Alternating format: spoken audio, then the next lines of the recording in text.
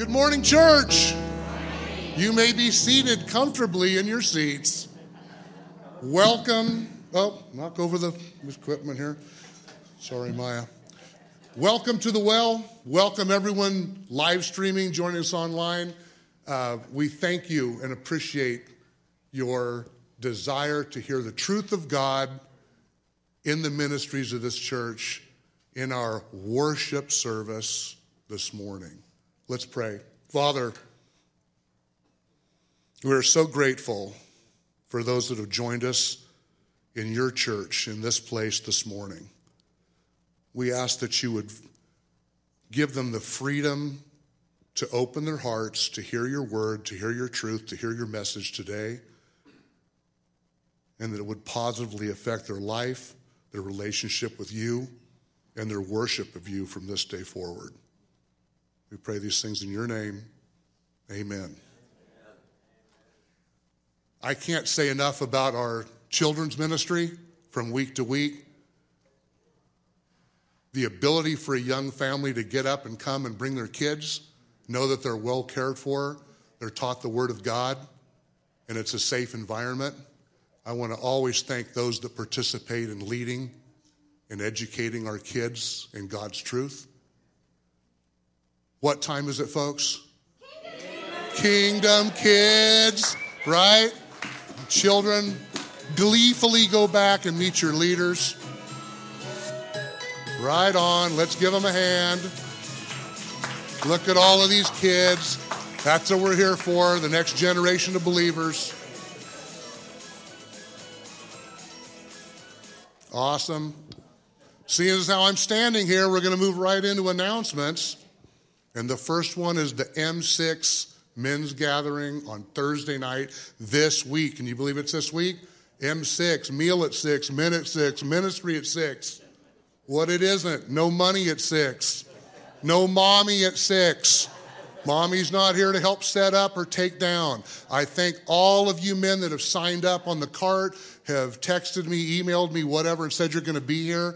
If you'd like to be here to help set up, and you can do that, if you were here between 4 and 4:30, we're going to set up some tables and chairs. Now, don't get scared. There's no tablecloths, no flowers on the table, this is men. We put meat on the table. That's what happens here. There's no map at 6. The fellas that are coming from out of the area, guys just put it in the navigator. They put it in their phone, right? And then we send up smoke signals of meat to draw them in when they get close. We don't know how many men are going to be here, but we are optimistic that the Lord is working in the hearts of dozens of men. We're going to have a worship team comprised of members of 3 different churches in the valley. We're going to worship the Lord, and we're going to start a ministry in this valley and specifically at this church with our own men of iron sharpening iron.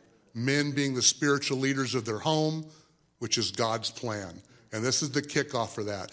If you are a man, you are in this body, you're live streaming, you're going to be in the area, and you're going to be in town on Thursday evening, there is no good reason for you to not be here at the well, being a welcoming committee for this ministry to the other men in the valley. We are really encouraged about where we're going to grow in the valley. I want to be able to go to the lumber yard, to the restaurant, to the tire shop, and go, there's a man of God. I know that man of God. I know he's a man of God.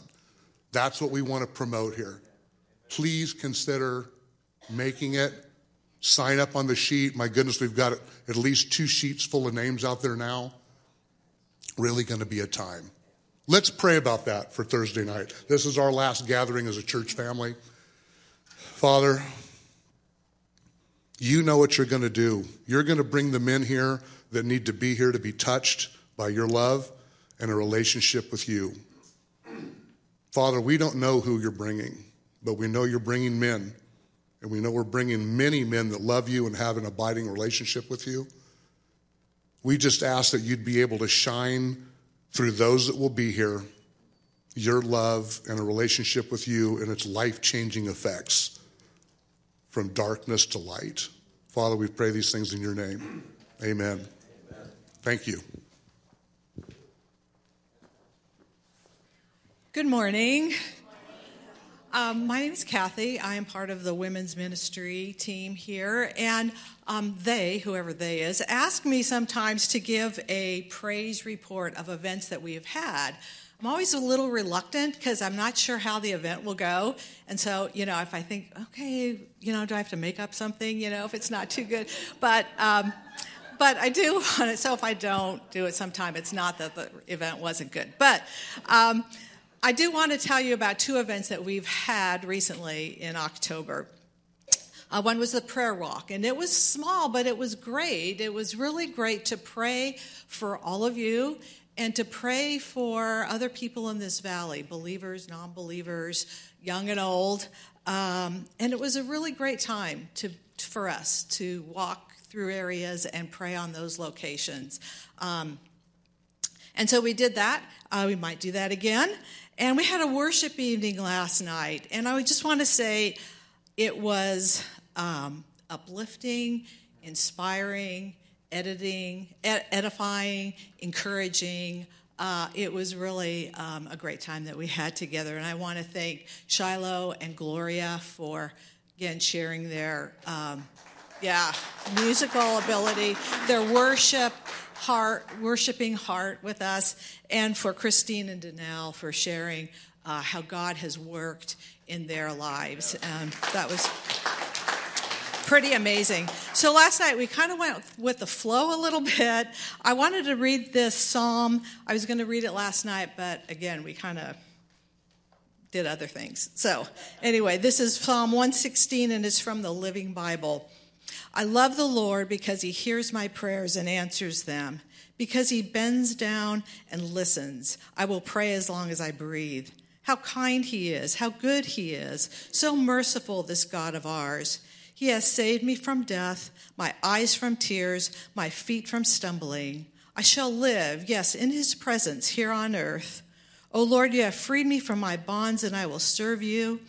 I will worship you here in your presence, here with your people. Amen. Well, that same God that Kathy just read about in Psalms is leading 18 of us down to Mexico next Sunday at 8 a.m. So this is our last Sunday here, and I just want to kind of update everybody on a couple things.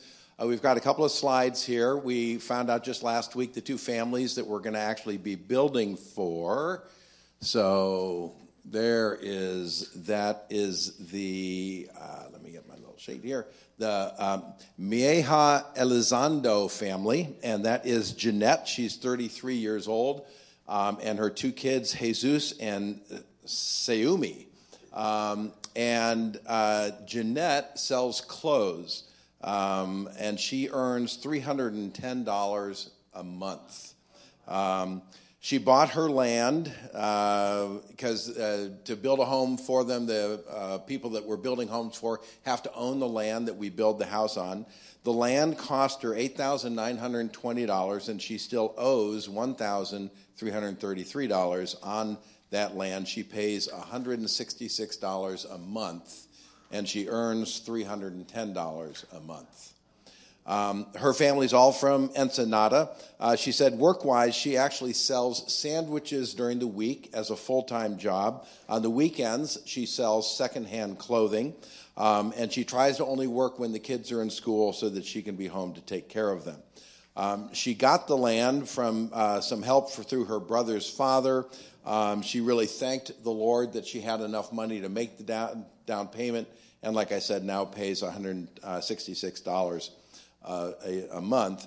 And she said, I would like a house so my kids can grow up in a better place where they can be safe and where it doesn't affect their health. So this is one of the families that by the end of next week will have a new home. The second family is the Salinas Naranjo family. This is Andreas, who's 29 years old, his wife Rosa, who's also 29. They've got 3 kids. Natalia, who's 8, Andreas, who's 7, and Marco Antonio, who's 9 months. Andreas works as a maintenance guy on semi-trucks, and he earns $350 a month. They bought their property for $2,200, and they don't owe any money left on that. They're also from Ensenada. He met his wife in high school, and they got married a few years after that. His wife doesn't work because she's got 3 kids. She stays home and takes care of that. And his comments about the home is that they can't afford anything bigger because they don't have enough money, so that's why we're going down to build them a house. And his interest or his desire is to be able to stay dry during the rainy season, and because there's scorpions that come into their house, into where they live now, that's unsecure and is very dangerous and scary for the kids. So these are the 2 families that we're going to be building for over the next week. And we will be praying for these families and certainly encourage you to do that same thing. The second thing is out on the welcome card, and I think both and on the table out in the hallway, is a little card where you, and I really encourage you to do this, can write a verse of Scripture and put your name on it. And if we can get enough of these, and it can be in English or in Spanish, if you know Spanish or want to get someone to translate it for you, we're going to put these in photo albums and give one of each to each of the families. So we're going to give a photo album full of verses of Scripture to each family. So we need you to grab a piece of paper today, put a verse of Scripture that just is meaningful to you, put your name on it. You can drop it in any of the donation boxes, find me, give it to me, but we'd really encourage you to complete those today. I've been doing this for more than 25 years, and I learned a long time ago that I needed to, because it was a little bit of a struggle the first handful of years, to trust the Lord. Trust the Lord in everything related to this trip, as far as who goes on the trip and the money we need for the trip, safety on the trip, and the Lord has so amazingly met every need, every trip, and he's done it again on this trip. And we've been up here and we had a taco bar. We've done lots of things to raise money. So as of just a couple of days ago, there had been, and there's 3 churches that are participating and really partnering in this. The First Baptist Church down the street, the Orchard, which is a church that Kathy and I used to go to in Virginia, and then obviously us here. So from a contribution standpoint, the Baptist Church raised a little bit over $9,000 that they've contributed to the overall need in building the homes. The Orchard was able to contribute about $7,200, and here at the Orchard we had that's a faux pas at the well. I know where I am. We were able to collect $15,500. So we have a total of close to $32,000, and that's more than what we actually needed to build the houses, so we are good to go. So the last thing we're going to do is I'm going to ask the people who are here that are going to Mexico next week to come up. So that's Matt. I don't know if Matt is here. Josie should be running up. Dennis, Michaela, come on up. Oh, Matt is here. Good. Come on up, Matt. Up here. Come on, Michaela, walk up. Matt, walk up. Dennis, walk up. And then Bill's going to join us, and Bill's going to pray just for those of us who are here and many people who are down the street coming from Virginia who are going to be coming next week. So, yeah, just come on in here, guys. Come on, guys.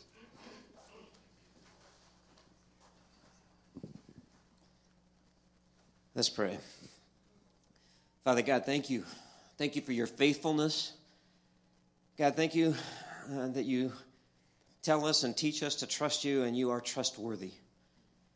And so, God, we pray for the team from Virginia, the Orchard, from our brothers and sisters up the street at First Baptist, and from the team that you have assembled from the beginning of time that you knew would be going to Ensenada and Maniadero to build a house for the 2 families that you chose, God, that desperately need a home for their safety, for their protection, for their health, God, for their well-being.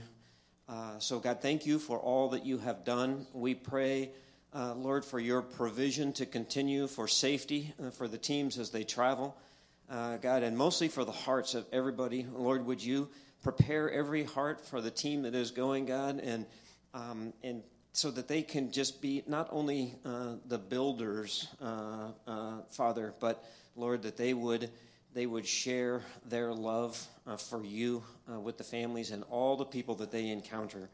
God, would you use this for your purposes, Lord? And God, as you always do, we will trust you for the bigness of everything that is going to happen just through the building of these two homes, because it is so much bigger than that. And we know that, and we are so thankful for that. So, Father, thank you for what you have done. Thank you for the generosity of your people, God. Thank you, Lord, for how you have prepared for everything that is supposed to happen, because it is, Lord, your will. And we pray these things in your name, Jesus. Amen. Amen, Lord. Amen.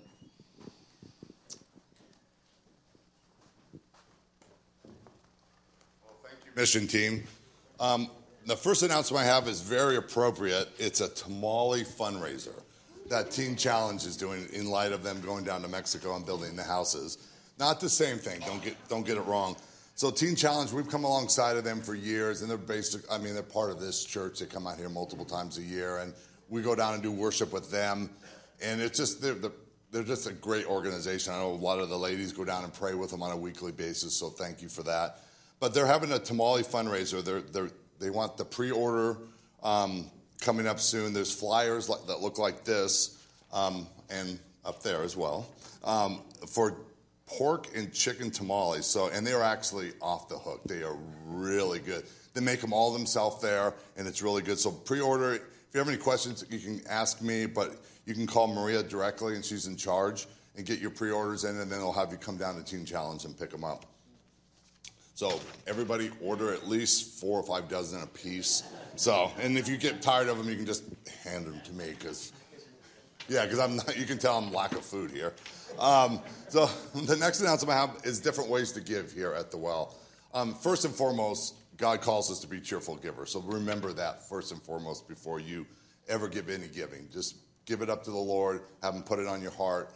But there's ways to do this, and they did a great job here, our tech crew, of this sheet. And it's very self-explanatory. It goes over how you give in person, by mail, the church app, and the website. And they also added this little thing. It's called the QR code, I think. I don't know. This is technical for me. And you just put your camera up to that, and it automatically links it right to it, and you can give different ways to give. So if you have any questions, Jordan, yell out back there. He's very quiet. But anyway, ask Jordan. He's our technical guy. So right now we're going to lead into worship. So if you could stand with me, I'm going to pray. Good morning. If you've been with us the last few weeks, you know that we've been on a journey together as a church family, kind of coming what we would call back to the basics. Back to the basics. And in God's wonderful time, as we wrap up 2023 and move into 2024, I really feel like as a church family, God is calling us to a little bit of a regroup. A little bit of a check yourself moment, and as elders, we are seeking the Lord for his vision for 2024, and we're excited and enthused about that. But part of that is really important sometimes in my life, and maybe in your life, in your family. Sometimes you need to do a check. You need to do, just how we doing? Are we drifting? Are we doing well? Is everything, as it should? Or maybe some things need a tune-up. Some things just need to be looked at. And we were in the Gospel of Mark earlier this year, and we're still there. But, we saw that Jesus had these encounters with the Pharisees, and in particular regarding the Sabbath, that there were some pretty intense confrontations. Because the Pharisees had flipped the Sabbath from something that was meant to be a blessing to man into a burden, right? Into rule keeping. And in fact, because they had done that and had become so rules-oriented, tradition-oriented, their hearts were hardened, and they couldn't even celebrate healing, miraculous healing. And so that sent us off into a little mini-series, a little off-ramp, a little tangent into saying, well, is it possible for us as a church family here on Sundays or even in our regular programming to kind of drift a little bit and lose the heart and the real passion and the meaning behind what we do and why we do it? And so for the last couple of weeks, we looked at fellowship. And the response has been wonderful, because I think for some who had maybe over the years defined fellowship as activities and therefore optional for us to be challenged as a church to say that no, the moment you put your faith in Jesus, you were put in fellowship. It's automatic. And so it's not a question of, well, do I want to participate? The question really becomes is, Lord, how do I participate? Because I'm in fellowship, right? The sign out there should say, Ojai Valley Christians in fellowship. And so the question isn't sort of this, again, privatized, isolationist, separationist sort of faith that is so common in the culture. It's really like, no, you put your faith in Jesus, you were baptized into the body of Christ, called the church, you've been given gifts, talents, resources, you are in fellowship. Right? We are commoners, and as commoners, we are active participants. Active, you are engaged. And that's just not for here. If you, for some reason, were to go to Redemption or Calvary Chapel or First Baptist, the same thing applies because it's biblical. It's biblical. It's inescapable. So sometimes when you hear us or people talk about serving or cheerful giving or whatever it might be, you might want to run to the next church because they don't, I just get to sit and I just get to come and go and I just get to, here it is, be fed. Right? The biblical truth is, if you're going to an evangelical Bible-believing church, you are an active participant by default because you are in fellowship as a Christian. It's inescapable. Okay, now, I have learned in 30 years in my own walk and almost 30 years in ministry, sometimes the simplest truths are the most profound. If you'll let it sink from here to here. See, I think sometimes we like this accumulation of knowledge. We like to intellectualize, analyze, debate, dialogue, and all it is a deflection from obedience. We like to listen to this podcast, read that book, and we feel that knowledge acquisition equals obedience. No, obedience equals obedience. And so the simplest truth, as in you are in fellowship, you are an active participant. If you let that simple truth sink in, your whole Sunday experience changes.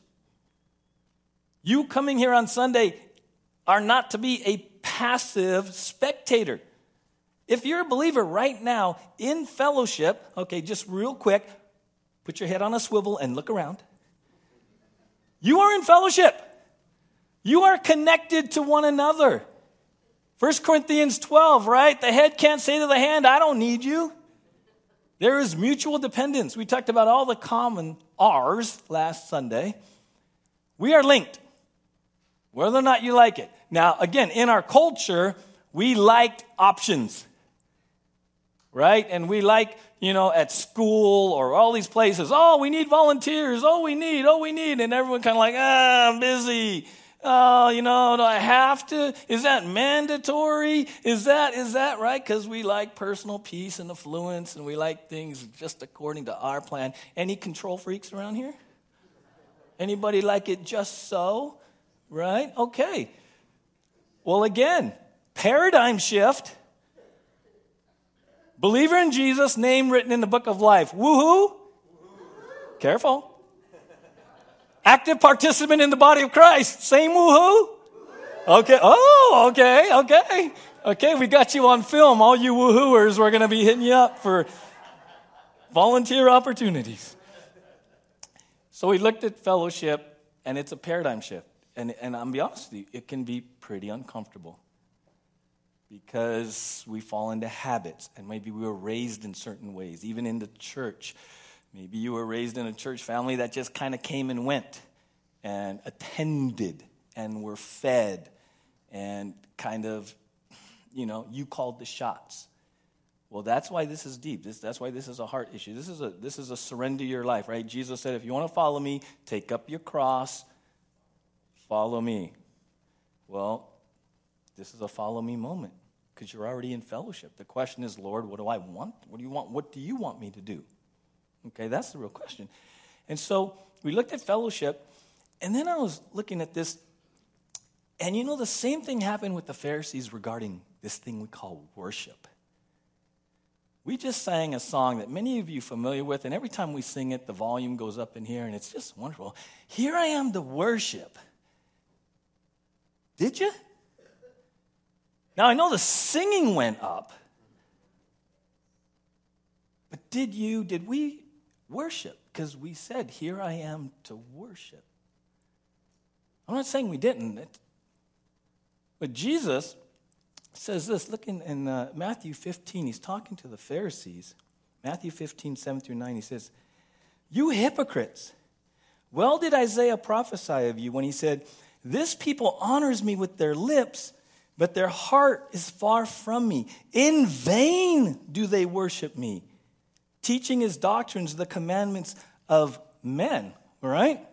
Look in the New Living. It's pretty powerful. Same thing. He says, you hypocrites.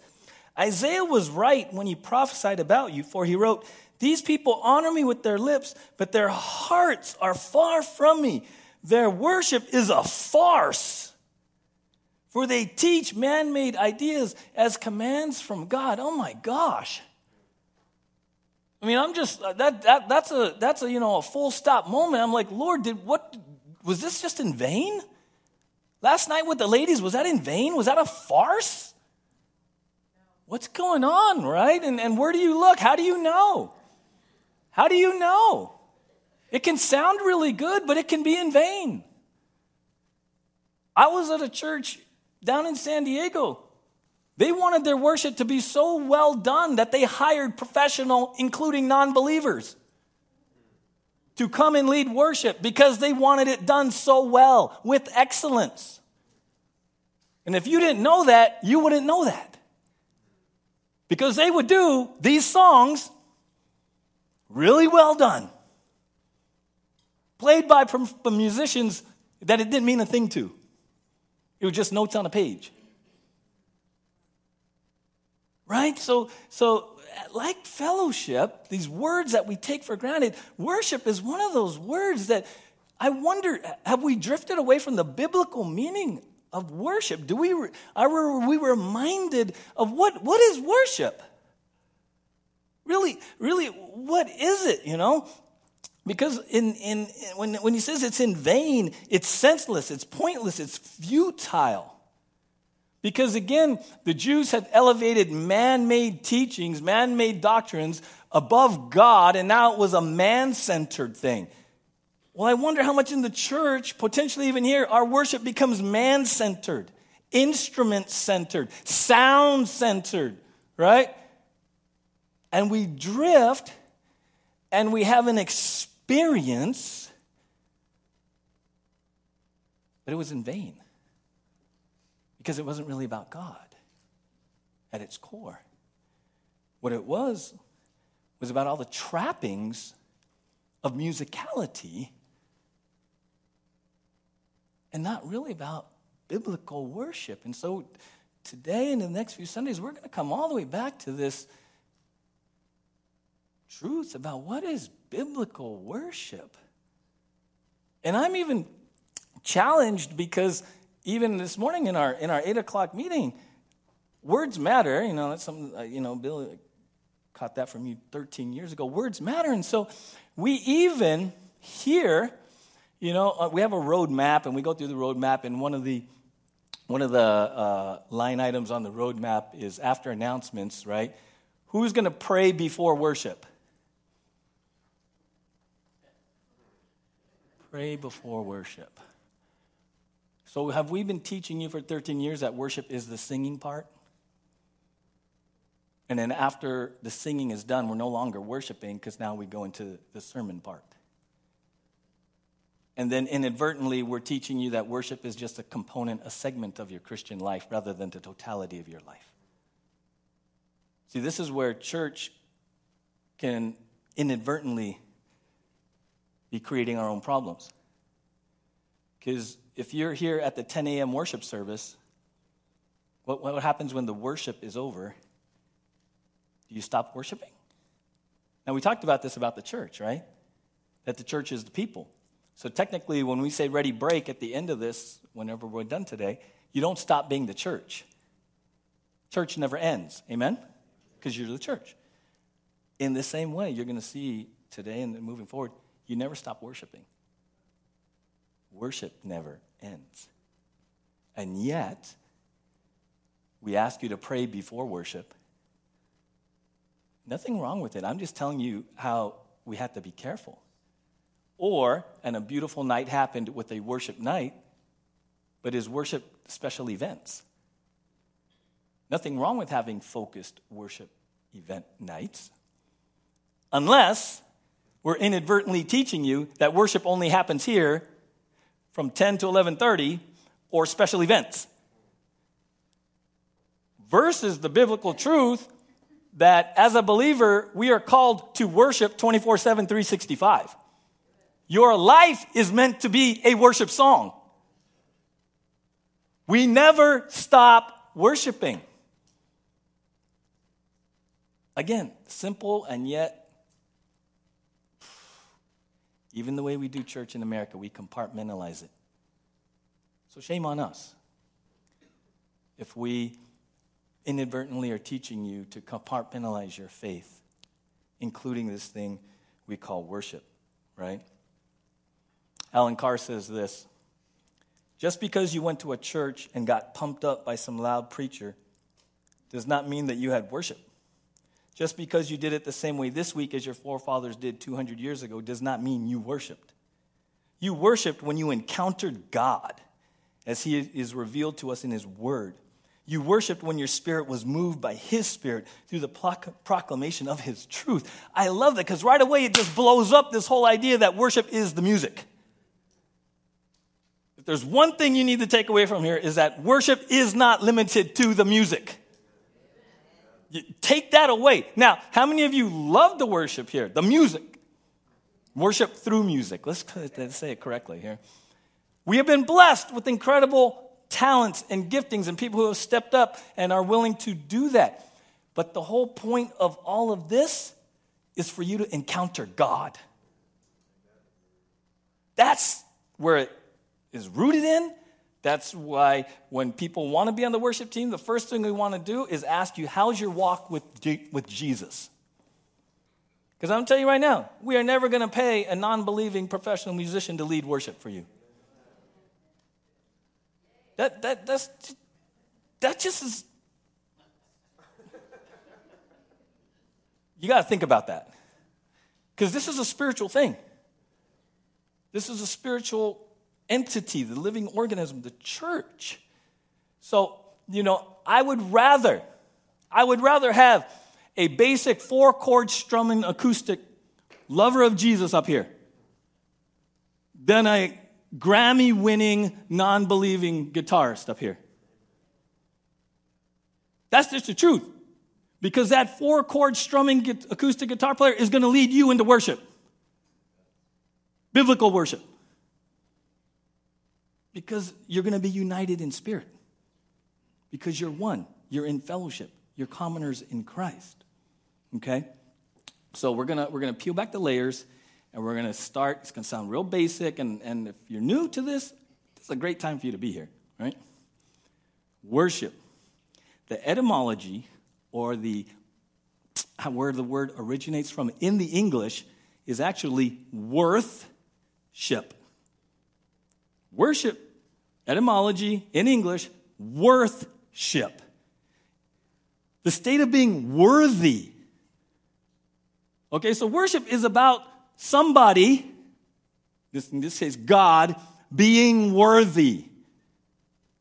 That is the genesis of our worship, is that God is worthy. Amen?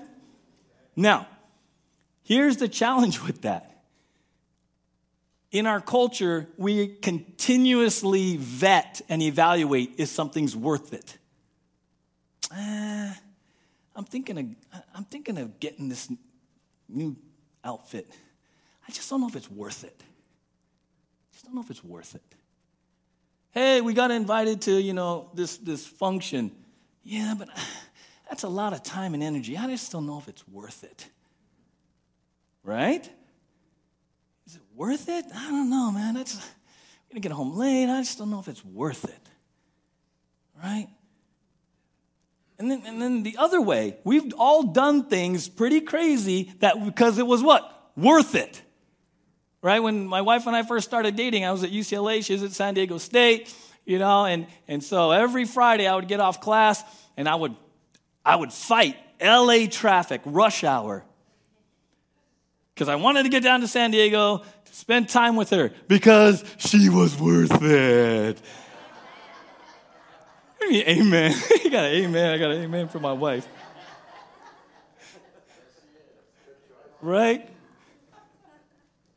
Because it was worth it. Some of you, Dale,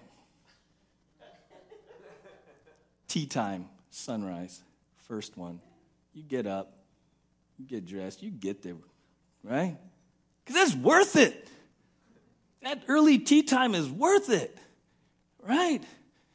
We've all done things. We all go out of our way because somehow in the algorithm, it's worth it, right? And so there's three. I came across this pretty interesting article. When we're trying to decide if something's worth it, usually there's three categories. There's the utility of it, like functional, what's going to happen. The utility of it, the enjoyment of it, and the cost of it. Three basic broad categories when we're trying to decide if something is worth it, right? Now, unfortunately, this mentality has bled into church. And if we're honest, sometimes Saturday night, Sunday morning, or even Thursday night coming, we'll ask ourselves, is it worth it? Is it worth it to get up and go Sunday morning? Is it worth it to go Thursday night?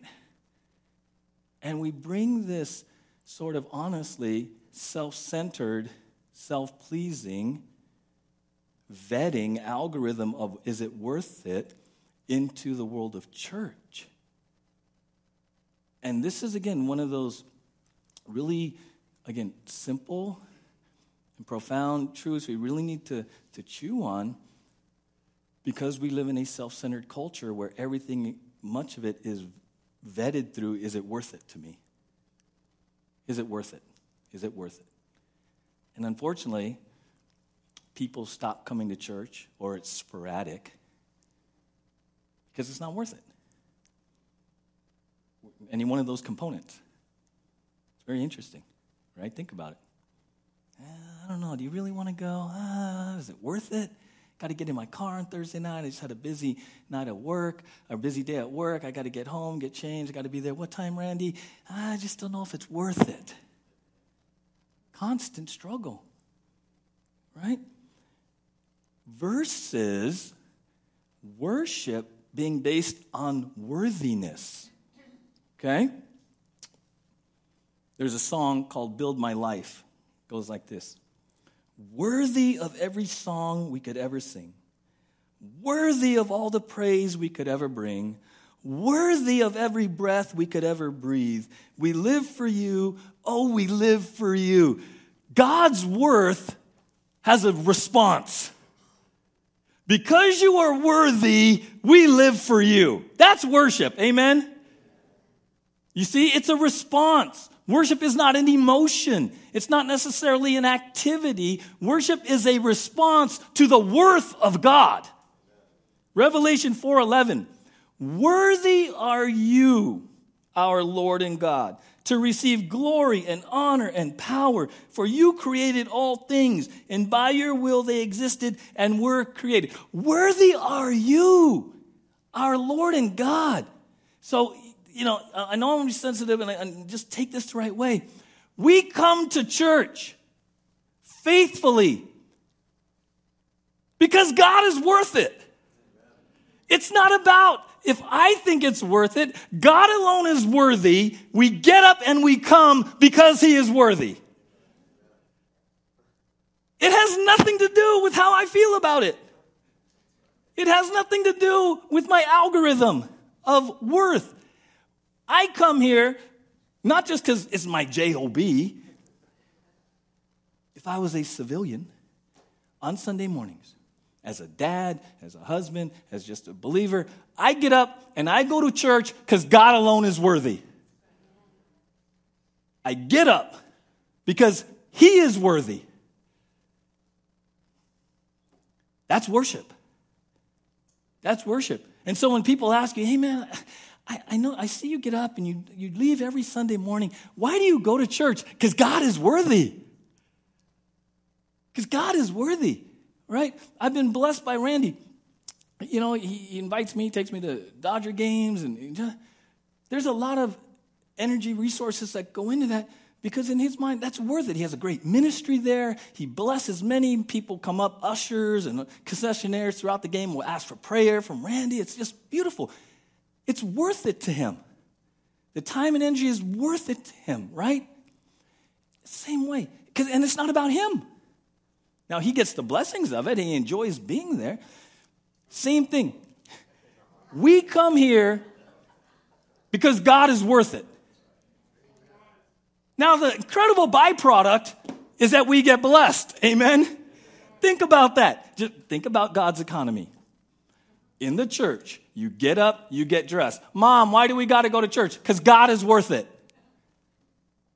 Why do we got to go again? Because God alone is worthy. And then you come here and you're blessed. You came here focused on God, because of God, to worship God from that heart, and in turn, you leave here incredibly blessed.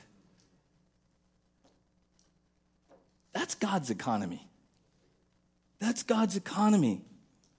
Okay? And so, you got to move past the etymology. So, worship comes from worthship. God alone is worthy. Right there. Right then and there. If you've been challenging, if you've been on the fence about, should I go to church? God alone is worthy. That's the basis. His worth. You get up, right?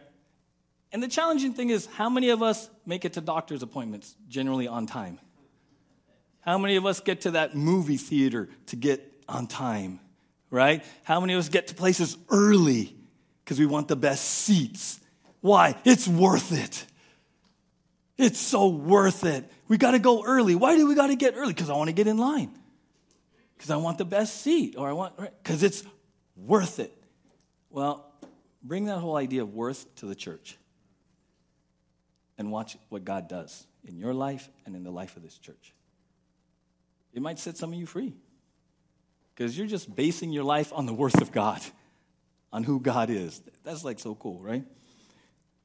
So let's go into some words in the Bible. In the Old Testament, very familiar passage, Psalm 95. Oh, come, let us sing to the Lord. Let us make a joyful noise to the rock of our salvation. Let us come into his presence with thanksgiving. Let us make a joyful noise to him with songs of praise. For the Lord is a great God and a great king above all gods. In his hand are the depths of the earth. The heights of the mountains are his also. The sea is his, for he made it, and his hands formed the dry land.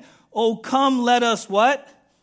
Worship and bow down. Let us kneel before the Lord our Maker. You see how that is all God-centric? Right? That whole psalm is about who he is, his worth, his attributes. Now, that word worship is actually shakah, which means to bow down or prostrate oneself. And this word and the New Testament word, Matthew 2:2, now after Jesus was born in Bethlehem of Judea, in the days of Herod the king, behold, wise men from the east came to Jerusalem, saying, where is he who has been born king of the Jews? For we saw his star when it rose and have come to what? Worship. So in the Old Testament, it's shakah, which means to bow down and prostrate. This is proskuneo, which means to prostrate oneself in homage before another. To kiss reverently, which involves stooping down to kiss. Throw oneself on the ground to show awe or respect before some deity. It's a recognition of being in the presence of God. To fall upon the knees and touch the ground with the forehead as an expression of profound reverence. If you want to know what biblical worship is, shakah and proskuneo, it means falling flat on your face before God.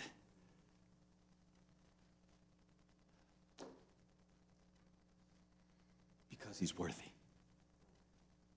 It means being consciously aware that the God of the universe, that through faith in Jesus we get to call Abba, is in our presence. And even if we don't do it physically, internally, in our soul, in our inner being, we are prostrate before him. Humbled, in reverence, in awe of his majesty. And out of that heart condition, we might sing or we might not. You might put your hands up. But that heart situation is a far cry from did it sound really good and did that sound cool? Because much of our worship is man-centered. It's technical and it's instruments and it's vibe and it's emotion and it's hype and it's all this. And somewhere we've drifted from the fact that true worship begins when you prostrate yourself before the God of the universe because he is worthy. That is worship. That is worship. Matthew 9:18, while he was saying these things to them, behold, a ruler came in and knelt before him, saying, my daughter has just died, but come and lay your hand on her, and she will live. Look what happens in Revelation. And the 24 elders and the 4 living creatures fell down and worshiped God, who was seated on the throne, saying, amen, hallelujah. Even in heaven, the elders fall down before the face of God, in the presence of God. And yet for us to do this, I can't do that. What are they going to think about me? I'm nervous. I don't want to put my hands up. What are they going to think about me? I don't want to sing really loud because what are they going to think about me? I don't know if it's the flesh, the world, or the devil who's come into the church and just twisted worship from being all about God to being about me. And not looking or sounding silly and making a fool of myself when it's not about us at all. The elders. Can you imagine Revelation 19? Go ahead, put that back up for me, Chris. The 24 elders and the 4 living creatures fell down and worshiped God who was seated on the throne, saying, amen, hallelujah. Can you imagine? I ain't going to do that. I'm scared what they're going to think about me. How many? 3 of them are down there. Should I do that? I don't know if I want to fall down and worship. Might make me look silly in front of the other elders. Can you imagine that going on in their head? I don't think so. I think what happens at that moment, there's a revelation of the presence of God, and it's that fast, and they're on their face. And yet, worship in the church has become so me-centered. Where does that come from? Where's the freedom to just worship God, who you get to call Abba, Father, who loves you dearly, who is blessed by your worship? I mean, Randy, can you imagine your little grandson, and rather than like saying, Papa, yeah, he's here, he's like, oh no, I don't want to look silly around Papa. I'm not gonna show anything. I'm gonna be cool. It's Gampy, yeah, Gampy. I'm gonna be cool because I don't want my other 2-year-olds, to think I'm weird about Gampy. So I'm not gonna express my love to you, Gampy. We'll just do this. I'm just gonna wave to you, Gampy, because I don't want to look silly for my other 2-year-olds, right? I don't want them to make fun of me because I love Gampy, and I want to express my love to Gampy, and I want to go run and hug Gampy. I'm scared of what they're going to think about me. Gampy loves Hank, freely expressing his love for Gampy. Amen? That blesses you. And yet, we have gotten so in our heads that we've drifted from just worshiping God, falling before him because he's God. He is God. I mean, it's amazing. It's not even emotion. This is a response. This is a genuine response to an understanding of being in the presence of God. J. Vernon McGee, worship is acknowledging God's worthiness to be worshiped, his worthship. We can do that in song or in surrender, in obedience or in thought. That being said, we can worship on our feet or our faces. Our posture isn't the priority. It only reflects the heart. Victor Hugo once said that the soul is on its knees many times regardless of the position of the body. Our souls need to be prostrated before God. It's a heart-soul issue. It's a heart-soul issue. Brother Mark, can I borrow you just for a second? I'm so glad you wore shorts today. See, this is a man, and I've known him 20 years about, who has a heart of worship, who leaks often. And he's wearing shorts. Now, I could have someone here wearing a suit and tie, very proper, but who worships only with his lips and appearance. My point is that God is looking at this man's heart. Now, I have nothing about him getting dressed up. I was raised in a church where he kind of dressed up and all that, except for the fact if your worship becomes about me and what I look like. Right? And so here, we have great diversity, freedom, because, thank you, Mark, what we really want is your heart to be prostrate before God. Whether you're wearing shorts or a three-piece suit, it's okay. As long as you're right this way and you're worshiping this way. That's what makes it beautiful, right? Now, when we first moved in here, we had this card, and I think we're going to revamp them. And this was in all the seat backs, and we're trying to set a course here as a church. And so one of the items on this information card, it said, "We're glad you're here." It was designed for first-time visitors. One of them was food and drinks. Okay, now if you happen to have a food and drink right here, it's okay, right? Food and drinks. Please do not bring any food or drinks into the worship center during service. We invite you to join us in the commons after service for refreshments. So, of course, that would be out there. So, please do not bring any food or drinks into the worship center during service. Why? Because we're afraid of stains on the carpet? Because we're afraid of stains on the chairs? Because some churches would be. We intentionally put that in there for an intentional worship-directed motive and reason. When we come here, the reason we ask you not to bring in a Starbucks or a donut and chomp away is because we believe when the church gathers, we are in the presence of God. And it's not something to be cavalier and flippant about. That is why.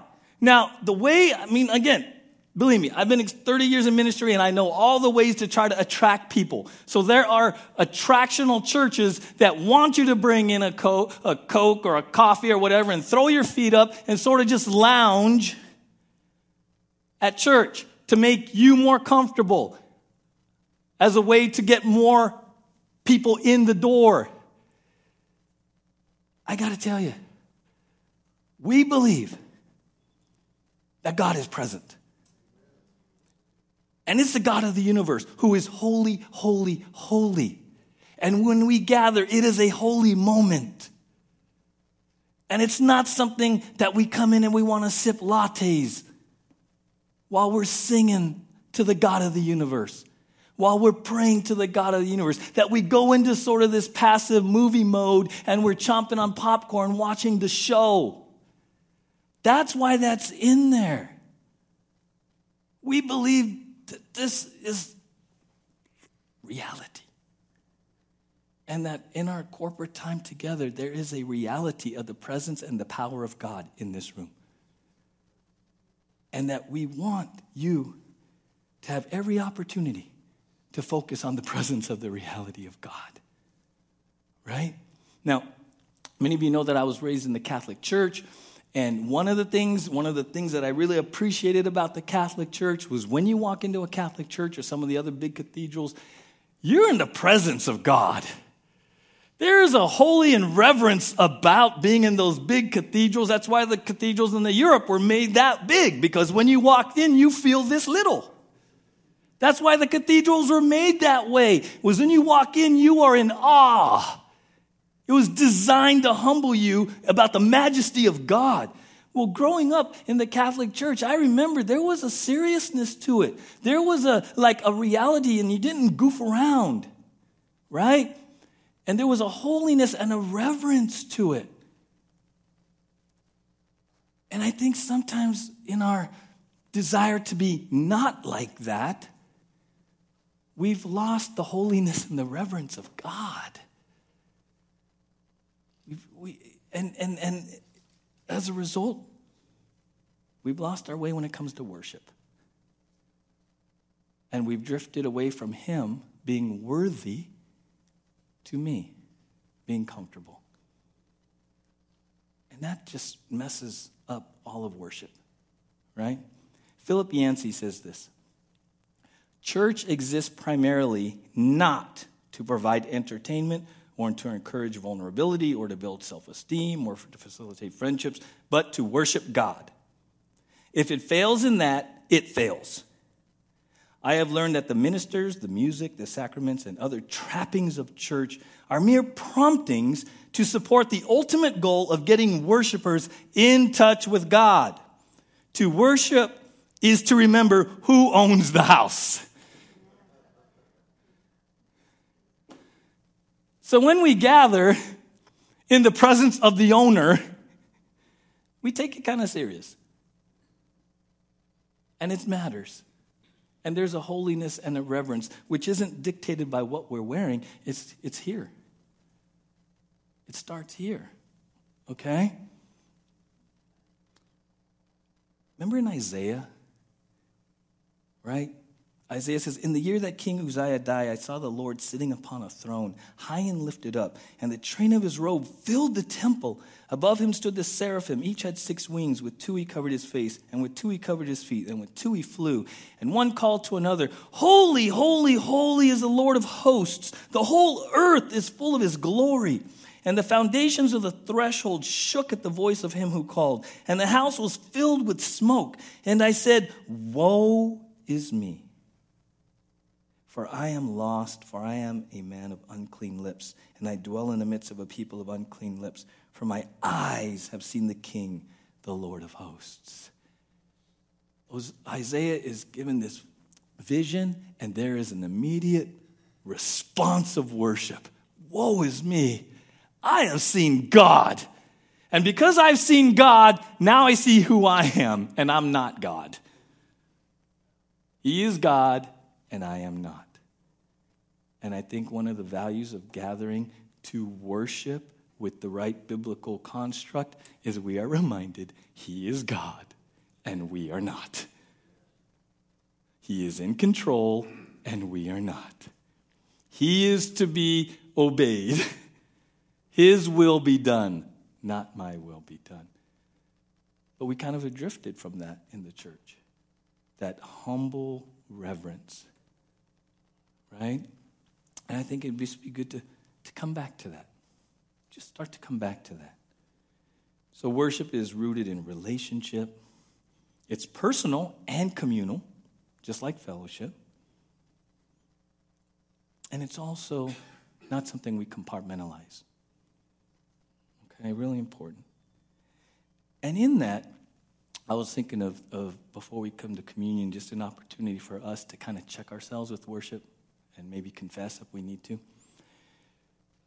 If we see worship as just a compartment of our life or a compartment of church, what we can start to do is live separate lives from worship, from our life being a totality of worship. Look in Jonah. You remember in Jonah? God speaks to Jonah, really great, and he says, hey, Jonah, I want you to go to Nineveh. And what does Jonah do? takes the first boat to go the opposite way to Tarshish, right? He's like, nope, peace out. Not doing that. I don't like them very much, right? Look what he says, though, in John 1. So a big storm comes up. The crew's trying to figure out why the storm is happening, right? So look at this. Then the sailors said to each other, come, let us cast lots to find out who is responsible for this calamity. Okay, remember, Jonah's on the ship, going the opposite way. They cast lots, and the lot fell on Jonah. So they asked him, tell us, who is responsible for making all this trouble for us? What kind of work do you do? Where do you come from? What is your country? From what people are you? He answered, I am a Hebrew, and I worship the Lord, the God of heaven who made the sea and dry land. Get the context here. God told him to go to Nineveh. He jumps on a ship and is going to Tarshish. Big storm. Dudes are trying to figure it out. He says, it's me. I'm a Hebrew, and I worship the Lord. Bro, you're in disobedience right now. What do you mean you worship the Lord? You're like in straight up disobedience right now. And all of this is because of your disobedience. And yet you have the ability to say to these dudes, I'm a Hebrew, and I worship the Lord. The God of heaven who made the sea and dry land. Yep, that's him, but I'm going this way. You see what happens when we disengage from true worship? Now we just segment it, and now we can live in disobedience and still say we worship God. That is a power. When I read that, I was like, oh, who's seeing this? Who's seeing this? I profess to be a follower of Jesus, and I profess to be worshiping God, but I am in willful disobedience right now. There's a problem with that. And the problem with that is that you are shaming the God of the universe. The problem with that is that you are smearing his character and his nature. When you profess to be a worshiper of God and you're living in willful disobedience like Jonah, it doesn't match.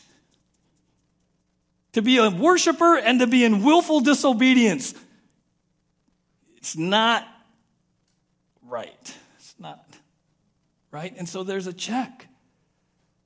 There's a check for us who profess to be worshipers of God through faith in Jesus. Right? Like this, it says, a biblical theology of worship will result in worship that produces a change of heart. The worshiper will have an ever greater desire to love and obey the Lord. Worship and service go hand in hand. Worship of God should propel us into greater obedience.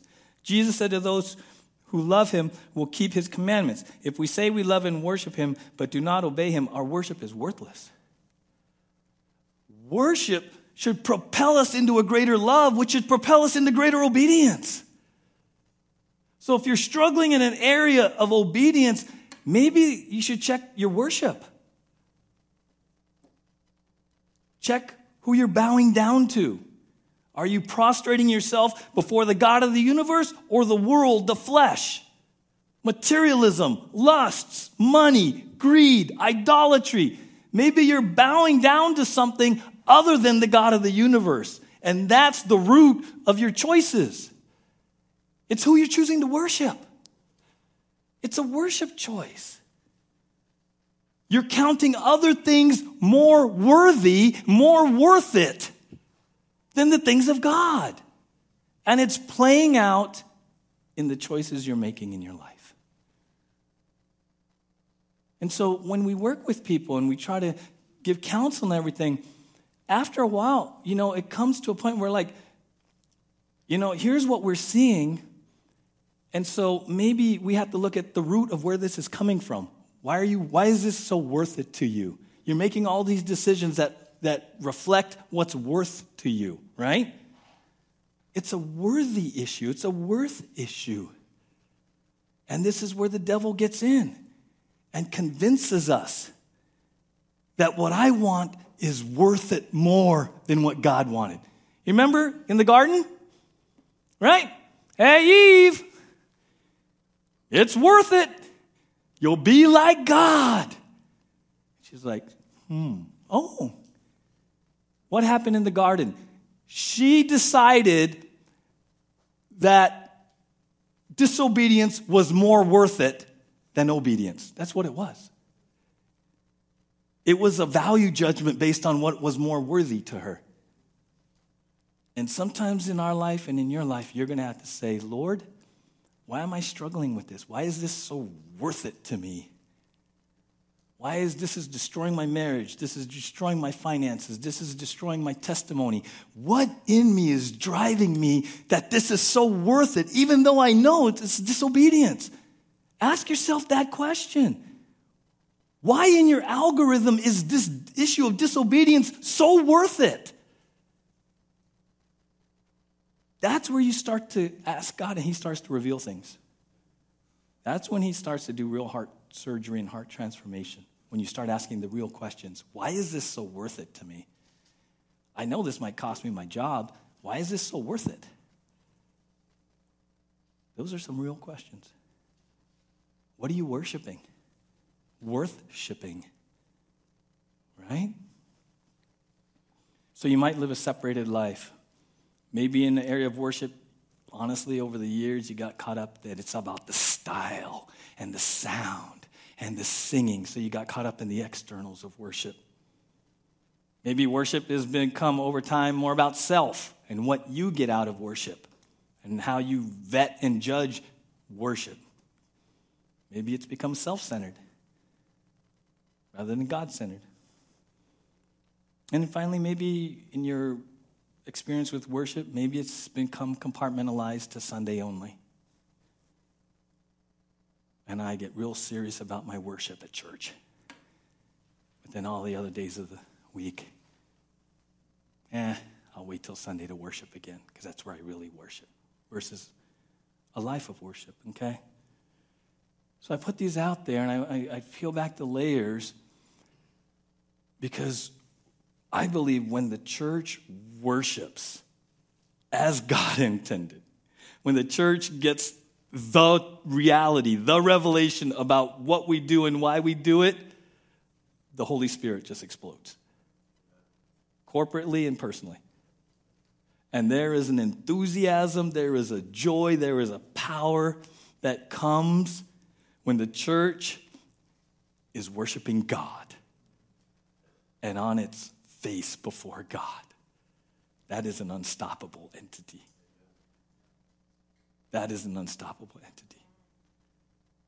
But little by little, the world and the flesh and the devil have come in, and in the arena of worship, we've made it more entertainment and more self and more about all the trappings of it. Everything but what it's supposed to be. The worthiness of God. The worthiness of God. You see, if for some reason the entire worship team were to get sick and you showed up and you'd say, hey guys, you know what? We're not going to have any music today, but we're still going to worship.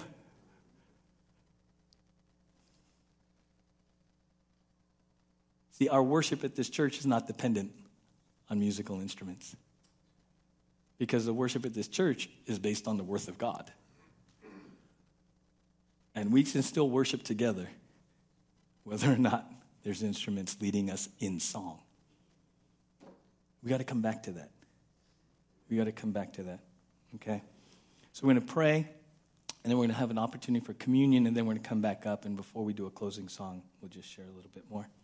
So, Father, thank you for bringing us back to the heart, the truth of worship.